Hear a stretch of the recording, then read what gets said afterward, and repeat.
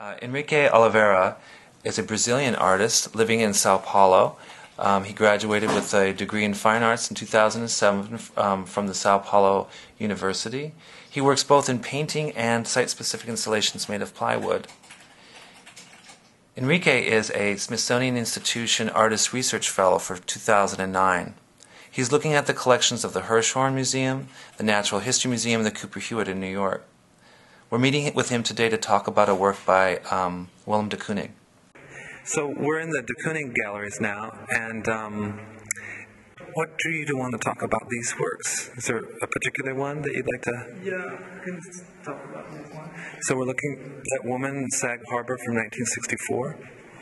Yeah. Well, deKooning is a painter that's particularly interesting for me. Particularly for my paintings, I'd say, because when I think about organizing the painting and the space of my canvas, and I always think about how art history has been something so strong and so heavy for the artists on the present day to deal with, and particularly the painters.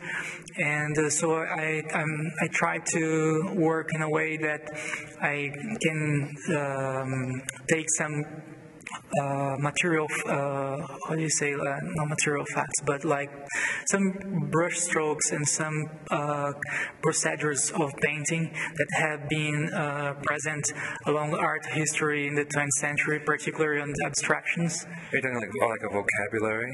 Yes. Like a vocabulary of paint from history? Yes, okay. Exactly, like a vocabulary.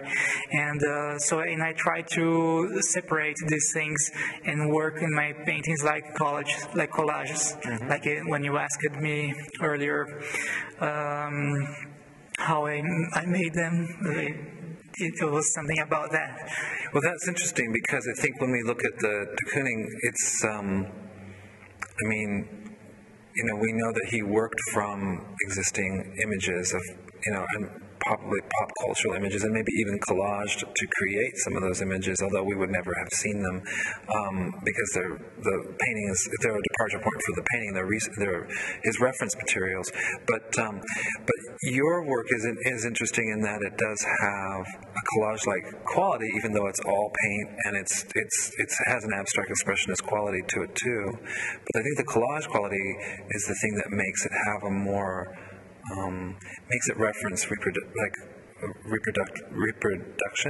Does that make sense? Or not like having babies reproduction, but more like copiers, machines and copiers and things, and which keeps it from being like which removes it. It's like once removed from abstract expressionism in a way. It's like the expression, but it's knowing.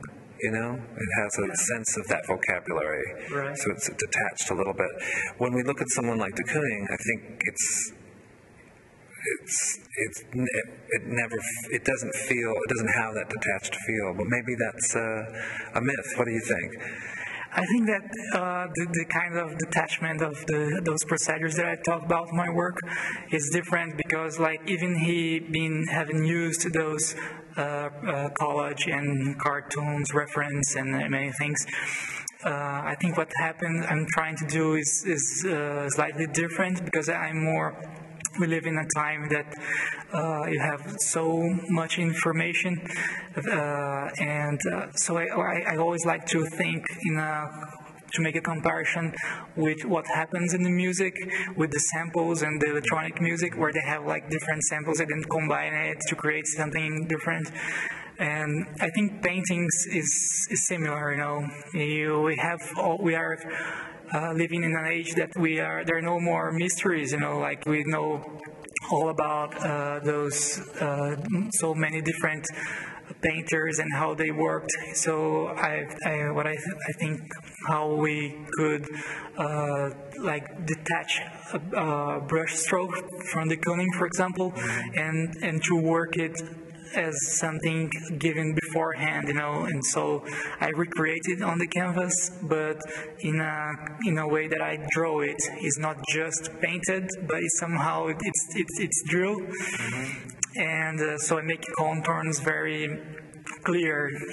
This is the way that I talk about collage in my work, even being not collage actually. And so I try to combine those. I try to see these painting procedures as samples that I can combine on the surface.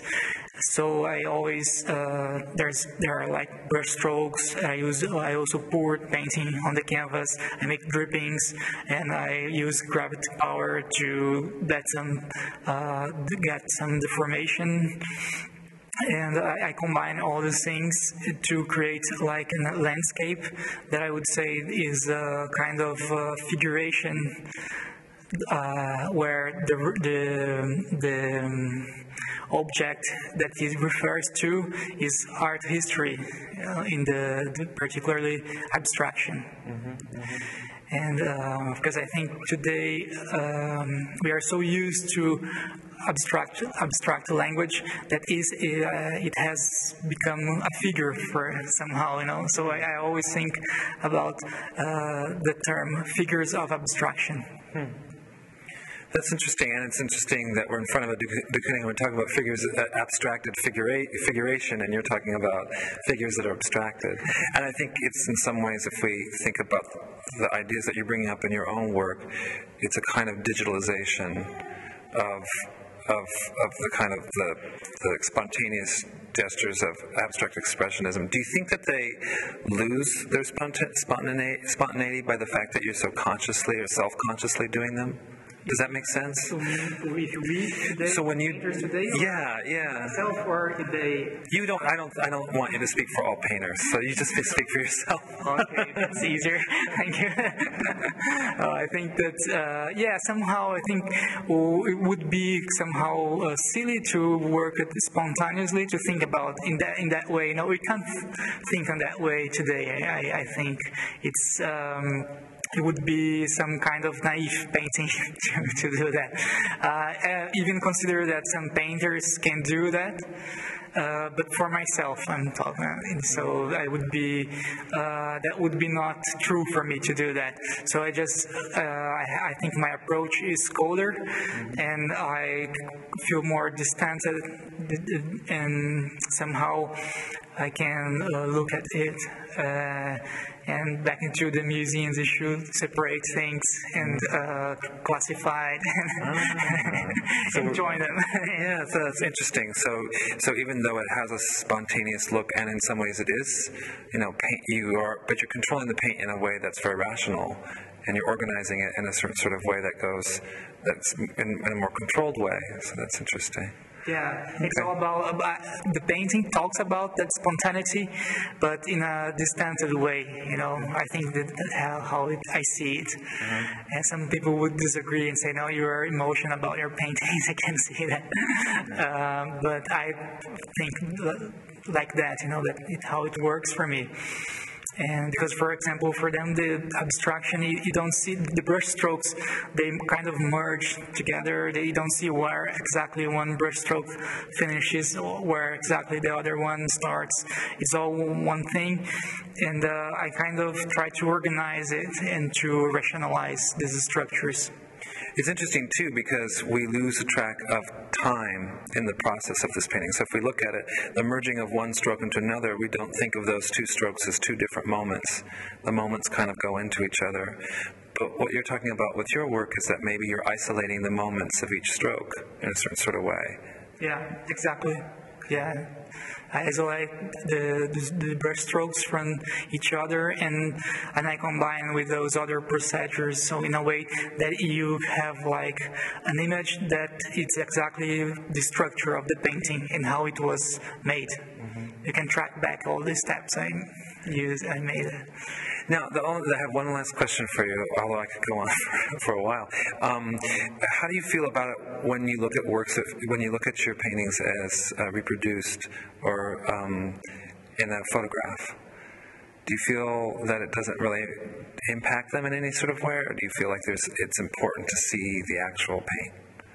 I think it's important to see the actual painting because it depends. I think the painting has a particular language, And some people can see, and like when you saw my catalog today, you were able to understand how I made it, and so you got to the point of the painting. But some people that are not familiar with the painting language would see just an image. So I think reproduction is a way of transforming all the paintings and all the other images in the same thing. It's just a reproduced image, so they lose their particularities, and sometimes they lose their meaning because the public can't understand the point of the painting if they just look at an image. A photograph. Okay, well, thank you very much. That was interesting, and I think it'll also encourage us to come and see paintings in real life as well.